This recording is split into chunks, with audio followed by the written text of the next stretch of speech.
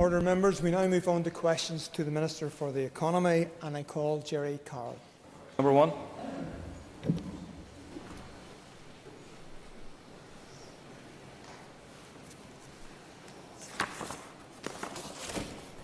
Thank you, Mr Deputy Speaker, and can I thank the member for his question. The University and College Union, UCU, requested a meeting with me in June 2020 relating to the Further Education Advisory and Oversight Group which I established in relation to the reopening of colleges. I was unable to fulfil this due to diary commitments. Following the commencement of pay negotiations, further meetings have been requested in relation to the negotiations. However, it would not be appropriate for me to meet the UCU in these circumstances. These are negotiations between the employers, the colleges and the trade union side. I hope that we can find a resolution to the current situation. Both students and lecturers have had an extremely difficult time over the past year, and in order to make recovery, we need to focus on skills and the economy, and we need everyone to work together to do this.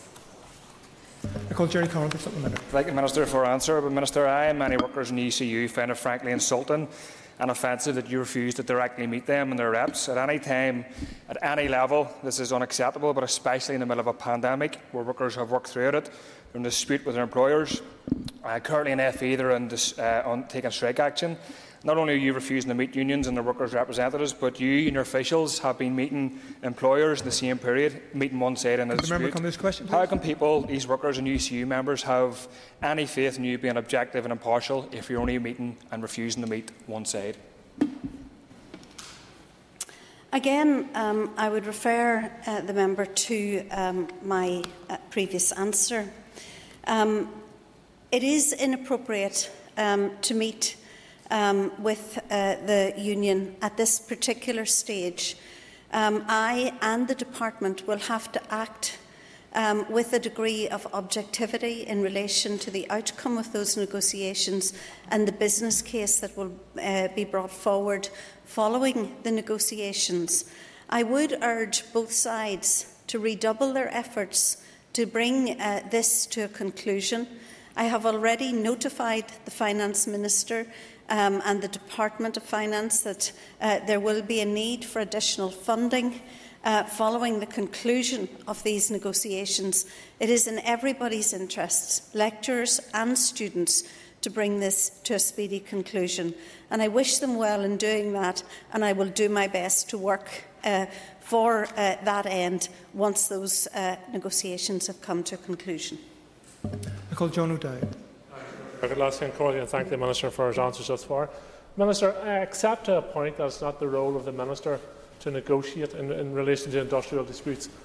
But a meeting with the Minister, whether it's the employer side or the trade union side, can bring a certain atmosphere to negotiations which allow them to be successful. So will the Minister reconsider not meeting the UCU? And I'd also urge her to reconsider not meeting the Students' Union, who are also an important voice in our further and higher education lobby.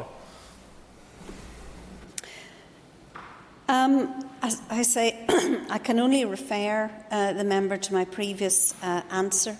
I do believe that it is important that we are objective in our role, that we fulfil that role that is a legal responsibility to the full, and that the employers, the further education colleges and the unions can make an appropriate agreement. If that happens, I will not be found wanting in trying to resolve the outstanding issues. I call Sinead McLaughlin. Thank you, Minister, for your answer so far. Given the flexibility of Zoom, Minister, would you commit today to meeting the students' unions in order for them to discuss their particular situation in relation to COVID supports? Well, of course, as the member knows, I do many Zoom meetings in the course of a day, and those sometimes can be very hectic and back-to-back. I have met the students' representatives. I will, of course, meet them in due course again, and I know that they have been through a difficult time over the past year. That is why I have moved to provide the supports that we have, the most generous support package in the whole of the United Kingdom for students here in Northern Ireland. Moving on, call Mike Nesbitt. Question 2.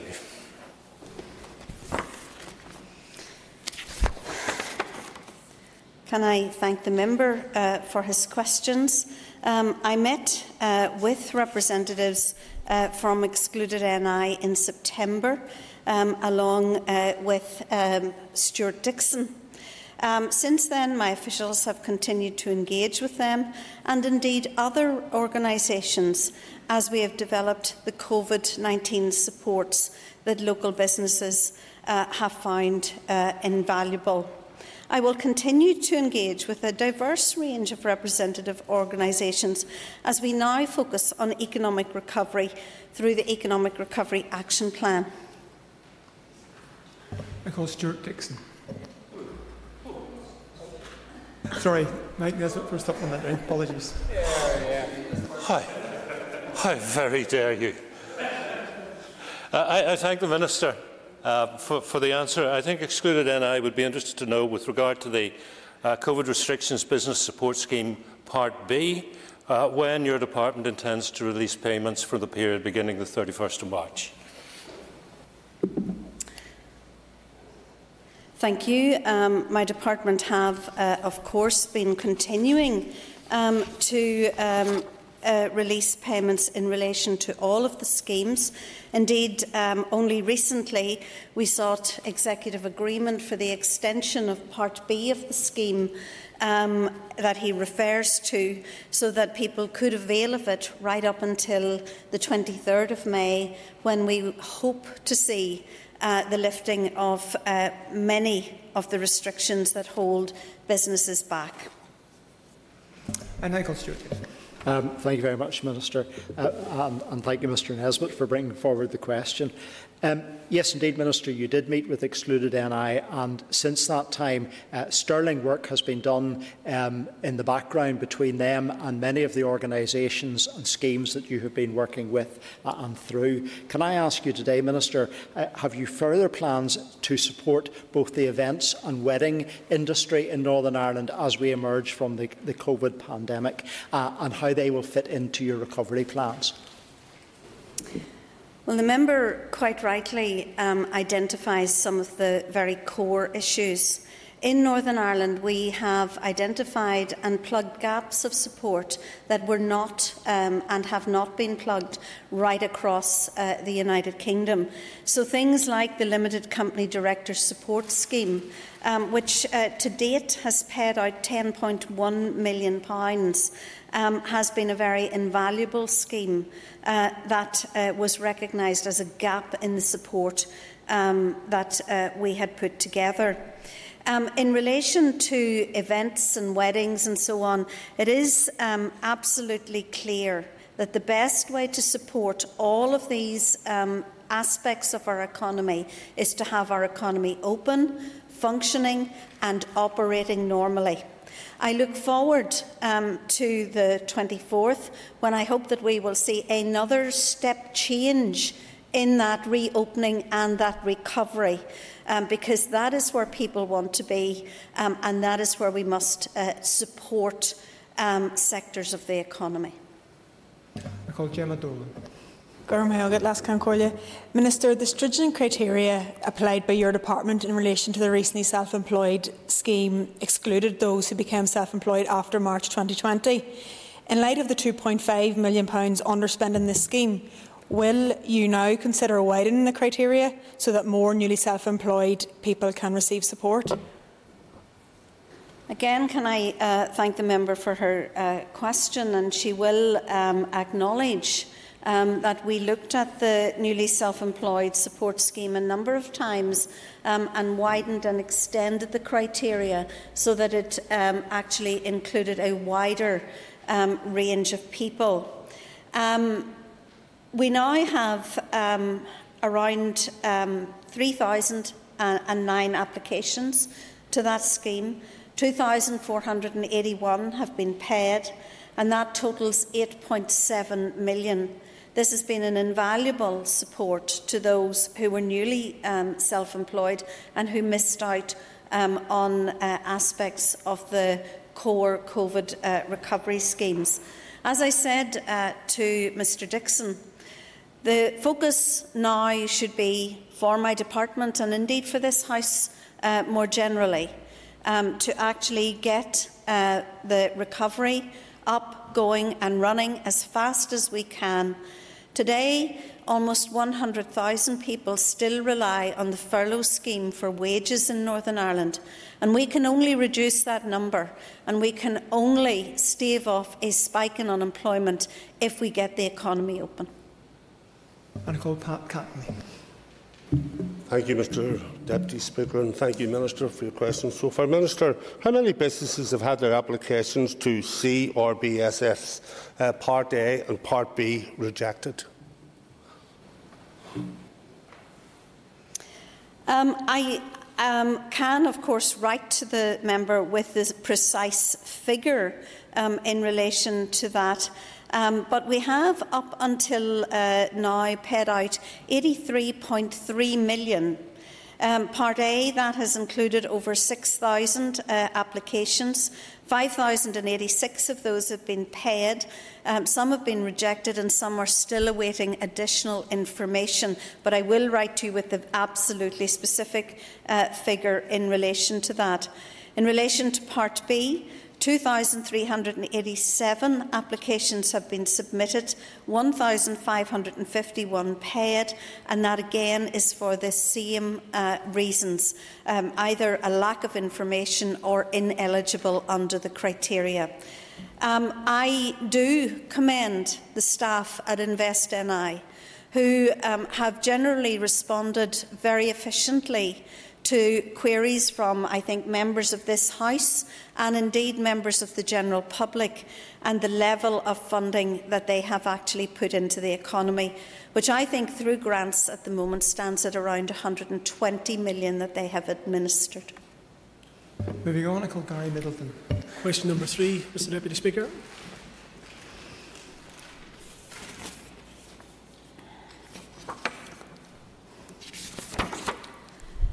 Mr Speaker, I would ask for your indulgence and to have just 1 minute additional to answer this question, because I think it is fundamentally important as we go forward.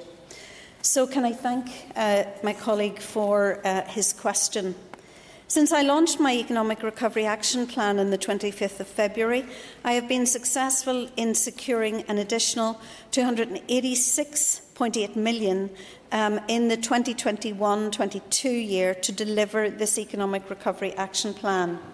On the 21st of April, my department hosted a virtual stakeholder event to continue the discussion on recovery, because I believe that partnership and collaboration are key to the successful delivery of the actions set out in the plan.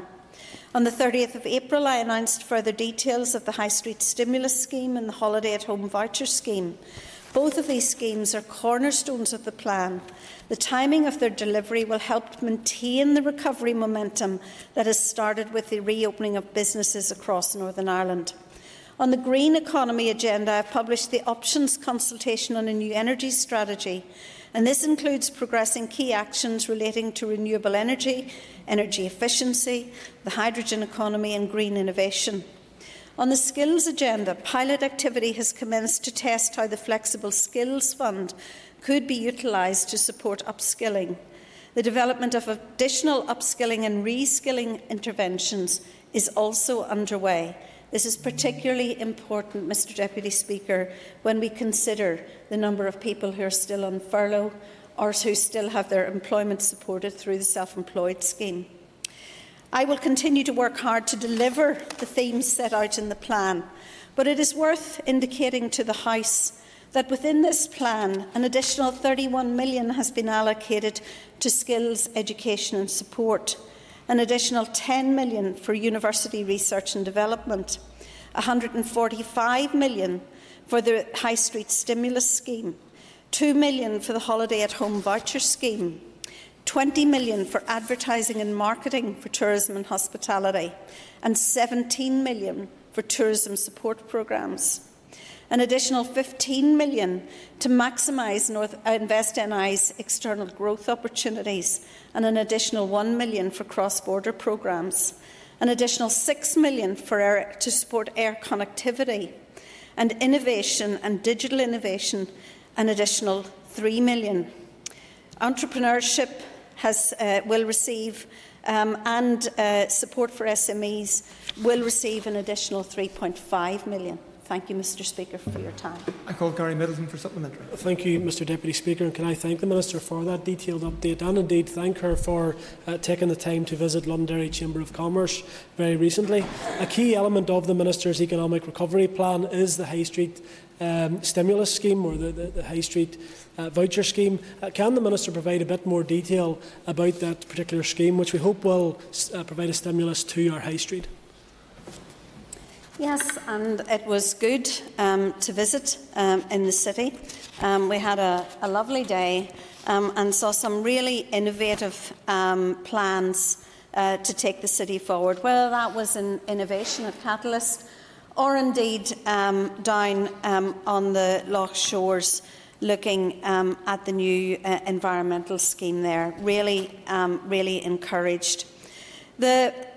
As I have indicated, we have $145 million that has been guaranteed for the High Street Stimulus Scheme. We are now proceeding with the procurement and implementation of that scheme.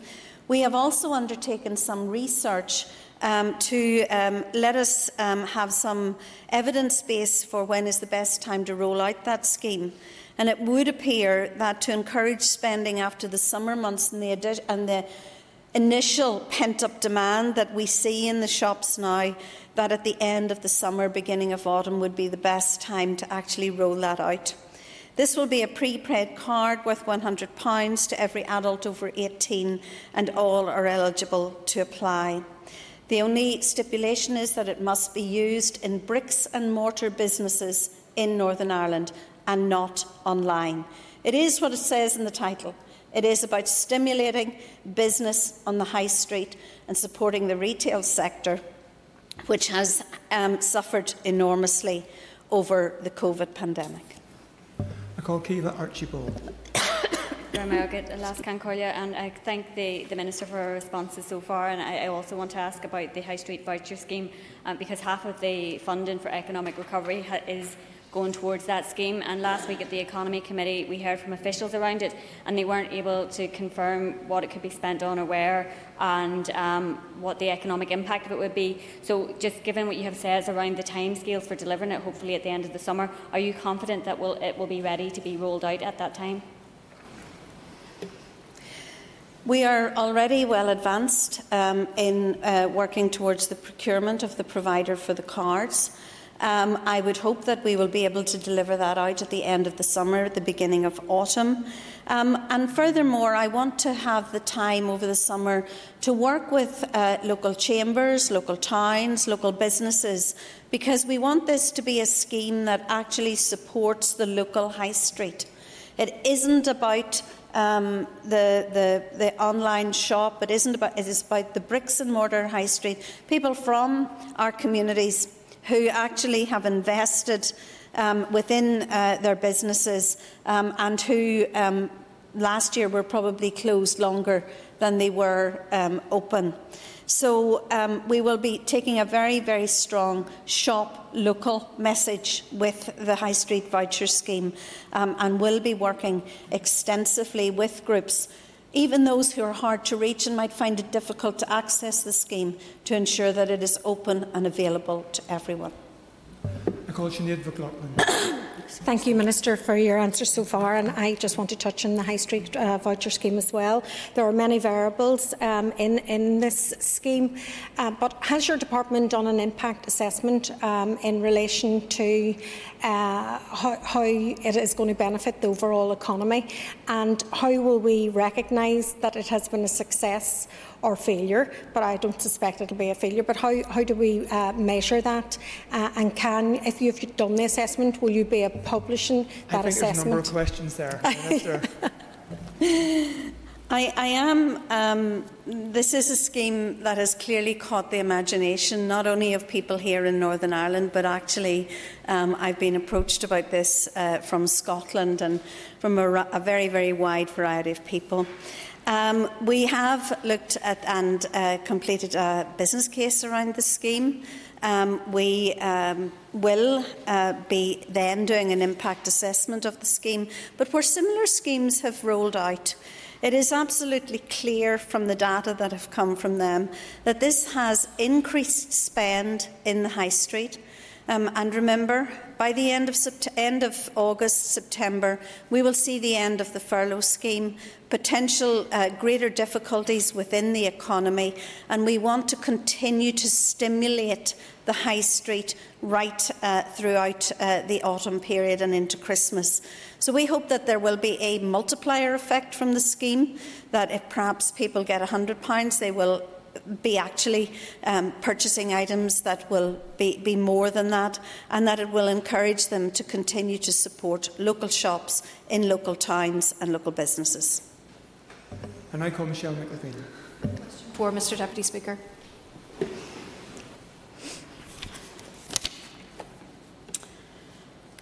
Can I thank the member for her question? It is indeed timely and very important.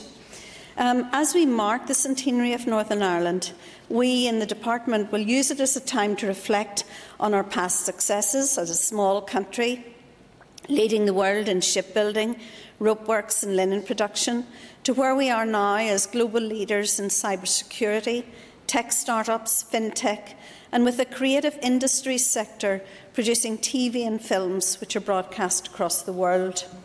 The qualities that marked our industrial endeavour in the past are still very much evident today: innovation, determination and vision. And we have seen that in abundance over the past year as businesses pivot, repurpose production lines or step up to provide much-needed materials as part of our response to the challenges of the pandemic. This has been a difficult year for Northern Ireland, and the centenary gives us an ideal platform to showcase everything that is great about Northern Ireland and why it is a great place to live, work and invest, and act as a springboard for economic recovery. Despite the ongoing restrictions in some parts of the globe, we have an ambitious series of events scheduled, including an international investment conference here at the beginning of next year. Invest NI, Tourism Ireland and Screen NI all have a series of events to mark the centenary and give us standout from other regions. As we build our second century, I look forward to working with stakeholders from across Northern Ireland to help shape our future economy and create a place attractive to investors, recognised globally, and a place which creates opportunities at home for people from all backgrounds and communities across Northern Ireland. I call Michelle McLaughlin. Thank you, Mr Deputy Speaker, and I thank the Minister for her answer. Can the Minister confirm whether any bids were made for funding to mark the centenary and to outline what her priorities are as we build for Northern Ireland's second century? Yes, my departments did make bids to the Department of Finance as part of the NDNA process. We have not heard back from the Department in relation to those bids. However, we have identified funds within the Department which we will use, along with the Northern Ireland Office, to fund the investment conferences and the work that we will be doing to showcase Northern Ireland. As we celebrate Northern Ireland's centenary, and as we move into the second centenary for Northern Ireland, I want that economy to be one of innovation, inclusion, and, as I said in my first answer, one where people can feel at home and feel that they can have a prosperous and settled life.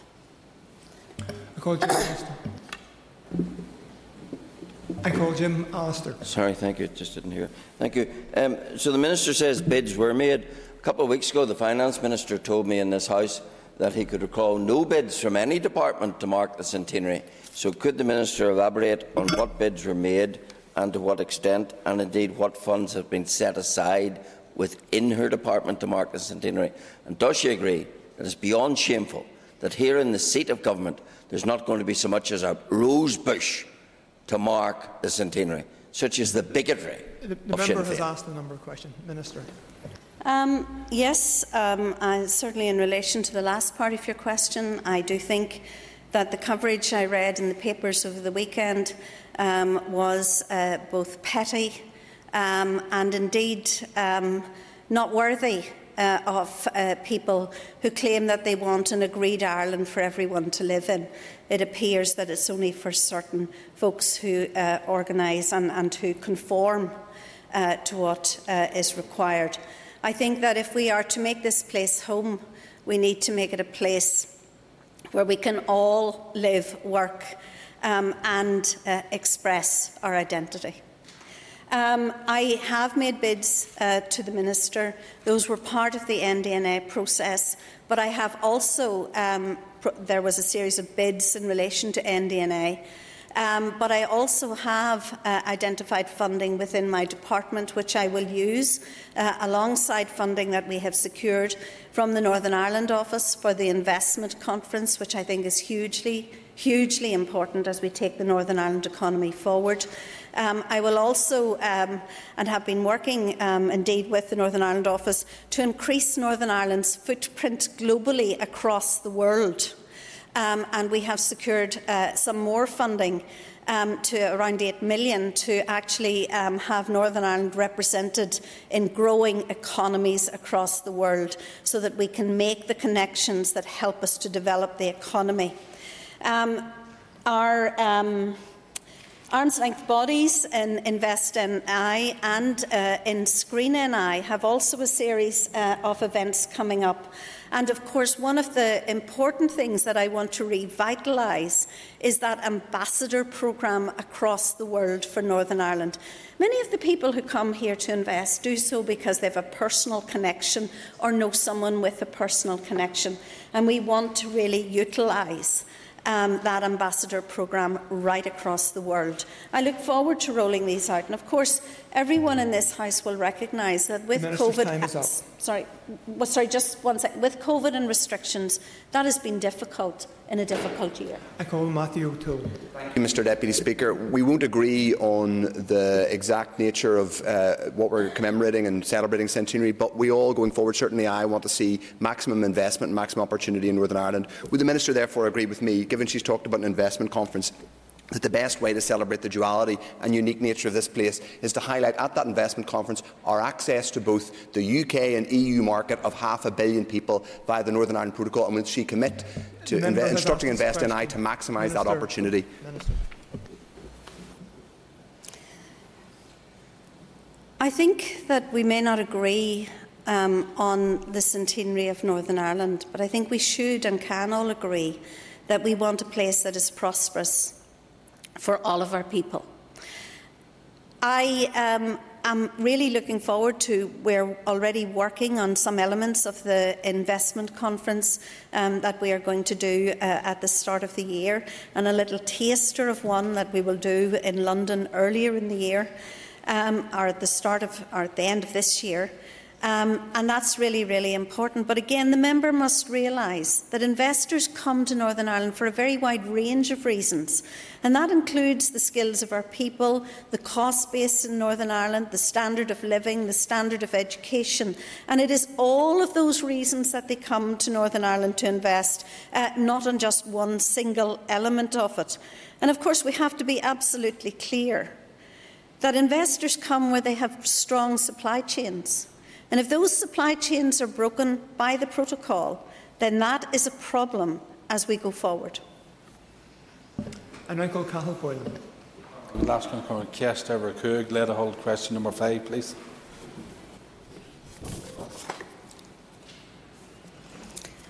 Can I thank the member for his question and indeed for his very obvious interest in this particular issue. Project Stratum is the largest telecommunications infrastructure project undertaken by my department and will utilise public funding secured under the Confidence and Supply Agreement, together with Fibrous Networks investment, to deliver gigabit-capable broadband infrastructure to more than 76,000, primarily rural premises across Northern Ireland. Following contract award in November 2020, the deployment of infrastructure commenced immediately. Work is underway in the first 5 deployment areas: Coal Island, Killelea, Ballycastle, Kilkeel and Castlewellan. And indeed, I had the great pleasure of talking to people in Coal Island who had been the first to be connected through this. To date, Fibrous Networks has completed work in some 1,041 premises through Project Stratum, with more premises to benefit from access to improved broadband services shortly. Fibrous Networks has a target of connecting approximately 19,500 premises in 2021 and is currently on track to achieve this. In Newry and Armagh, and I know the member will be hugely interested in this, 8,101 premises will be connected under Project Stratum. When this is complete, that will mean that 99.5% of his constituency will have access to superfast broadband. And that ends our period of time for listed questions. And we now move on to 15 minutes of topical questions. And I call Gemma Dolan. Minister, the NDNA contain commitments on workers' rights, including ways to create decent jobs that give workers a meaningful voice and input into government policy development. How will you ensure this commitment is delivered on and in cooperation with trade unions and workers' representatives? I want to thank the member for her question and to just inform the House that this morning, I actually signed off the final draft of the first piece of legislation that we will do in this House around rights for workers, and that is the parental bereavement leave bill. And I hope that this will be agreed at the Executive this week and will reach the floor of this House very, very quickly. It is hugely important in giving parents statutory rights in such a difficult situation.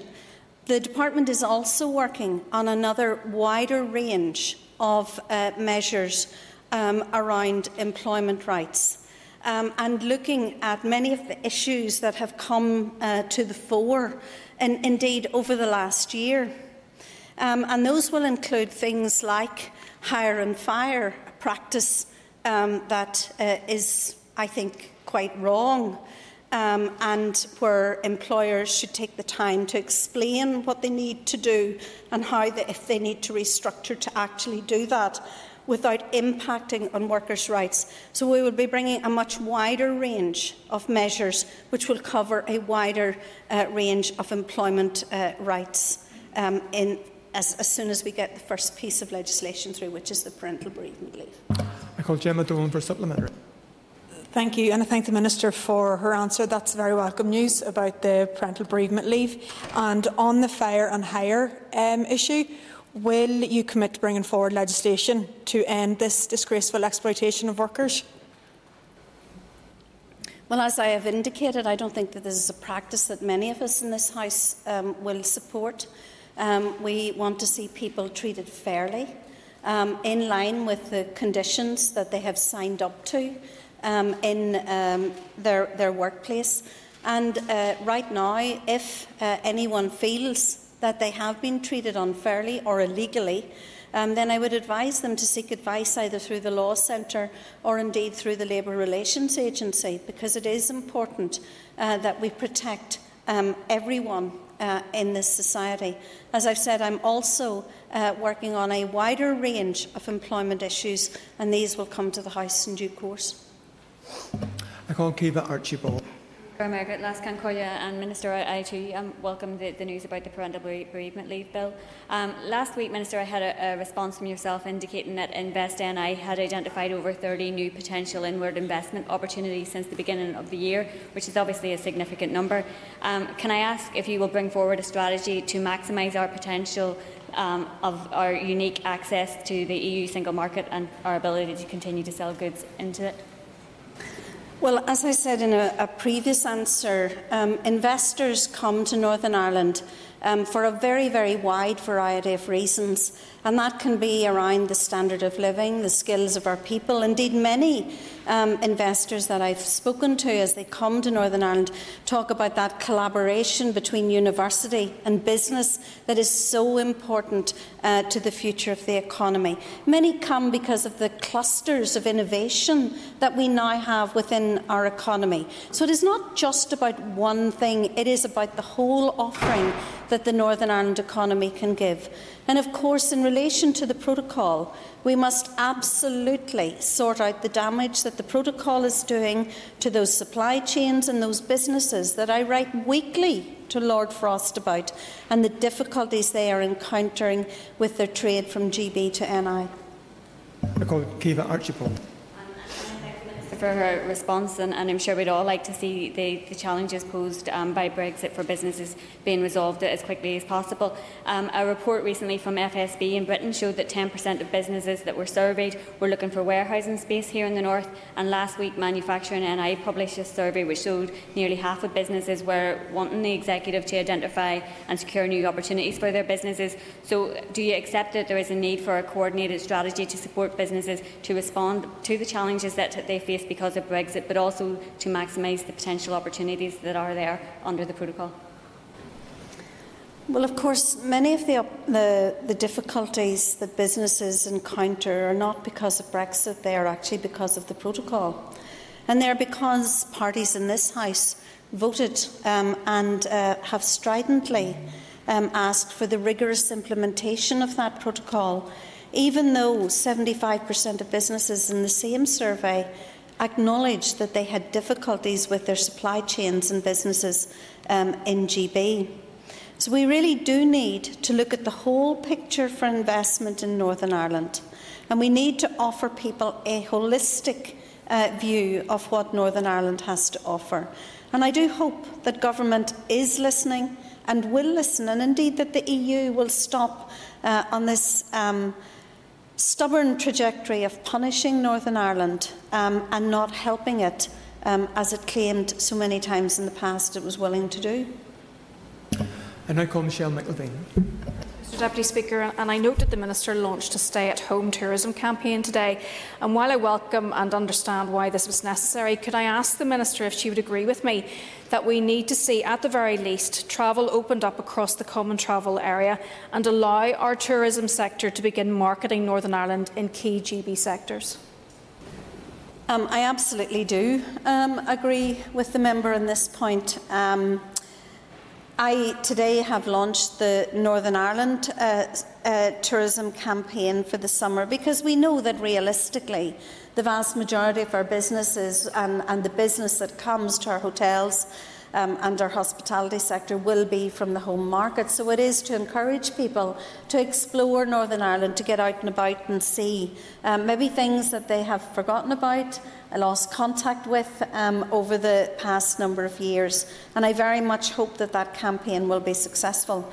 However, there is not enough business in Northern Ireland to sustain our economy or to grow tourism if we only rely on the home market. And therefore it is very, very strange that we are the only part of the United Kingdom that has the guidance within the health guidance that if someone should come here, that they would have to isolate for 10 days. It is guidance, Mr Speaker, but nevertheless impossible to go into the GB market with a tourism campaign with such guidance in place. I look forward to, and I have discussed this issue with executive colleagues, and I look forward to Northern Ireland being treated equally across the common travel area, and certainly with those areas in the rest of the United Kingdom. That's important for business. I call Michelle McIlvaine for supplementary. Thank you, and I thank the Minister for her response. But given the rates of infection here in comparison with the mainland, could I ask the Minister what she believes to be the rationale of restricting travel across the common travel area? Again, this is a matter I have discussed with colleagues.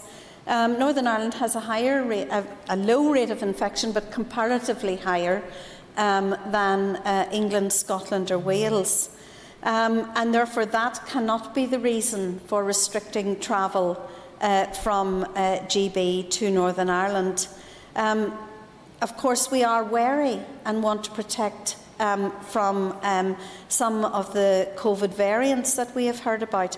But again, many of these COVID variants are either in the Republic or they're actually already in GB, in Scotland, England and Wales, and yet their infection rates are lower. I don't think that we can continue with this situation. And for the sake of our people, for the sake of allowing family and friends to visit, for the sake of allowing businesses to grow and allowing us to get into the GB market with a good campaign for the summer, we need to review this across the Common Travel Area. I now call Melissa McHugh. Minister, in your recent announcement in relation to the holiday at home vouchers, you stated that it would be allocated on a first-come, first-served basis. Now, what in fact are you implementing there to ensure that it has equality assessed? So it is, I am really absolutely adamant that we get to a situation where we are supporting tourism and hospitality because of the absolutely dramatic and terrible impacts on that part of our economy through COVID. Over 70,000 jobs are at stake in this part of the economy, many of them part-time, many of them with women, many of them with young people who do part-time hours in order to support themselves at college and so on. So therefore, within my Economic Recovery Action Plan, I have a number of schemes that are there to support this particular sector. The Holiday at Home Voucher Scheme is one of those. There is a budget of £2 million for this scheme, and that is obviously a finite amount of money. And when we have, I suppose it's done, it's done. So therefore it will be on a first-come, first-served basis. I hope that people will be able to avail of it, and I hope that it will continue, again, like the High Street Stimulus Scheme, to stimulate demand within that part of the economy so that we continue to help it to recover. I'd also remind the member that we have allocated £20 million for advertising and marketing and £17 million for other tourism support programmes. And this, along with the money that is within the city deals, which will be a medium-term objective of recovery for tourism, will mean that once again we will get to that high water mark that we achieved in 2019. I call Melissa McHugh for supplementary. Thank you for your answer, Minister, but in your answer I'm still not convinced that there is any system in place there to ensure that it is equality assessed one way or the other. But notwithstanding that, Minister, can I also continue then that you have also selected a number of tourist attractions and accommodation providers that would be part and parcel of the voucher scheme as well. Now, how will you ensure that that impact is spread fairly throughout the 6 counties, and particularly I think again of my own region in West Tyrone, where there's maybe a lovely and attractive site there that would benefit from this scheme as well? Well, the objective of this is to try to spread the tourism offer and therefore the benefit from tourism. And obviously it will have a dramatic impact on the North Coast and the Fermanagh Lakelands, maybe in South Down and in other, more well-known areas. But this is available to everyone and every part of Northern Ireland, and is part of not just the recovery of tourism and hospitality, but it is part of the aim and objective of what we are trying to do with the Economic Recovery Action Plan, of ensure that we have a regionally balanced economy that everyone can prosper in. I call Lady Dillon. Minister, we have recently met with Fibrus, who are obviously the provider of Project Stratum, and we've been made aware by people in our own constituency, and I believe this is an issue right across the north, that people have been left out of the scheme because either the LPS had not confirmed that there there was somebody living in the property, but also because speeds that were not accurate were being given to the department or to the provider, and people were being told they're getting over 30 when in some cases they're not even getting 2 meg. Can you tell us how you're going to address this, please? Again, this is a really and a hugely important area for those people who have been excluded from the target intervention area, and indeed for those people for whom we received incorrect data from Land and Property Services. And we are working on this particular issue. We are trying to identify additional funding within the state aid envelope that we have for the scheme to ensure that we have more funding to bring more people into the target area, and to make sure that we are not excluding anyone. Having said that, and these are really important issues which we are at this moment in the department working on, this is a massive scheme, the largest infrastructure project that has been undertaken in Northern Ireland. It has been made possible through the Confidence and Supply funding of £165 million, with additional investment from Fibrus to add to the value of the scheme. And it is exciting that at the end of this, Northern Ireland will have one of the most advanced networks in the whole of Europe. And that concludes our period of time for topical questions. I would ask members to take their ease for a few moments before we return to the climate change bill and we change those at the top table.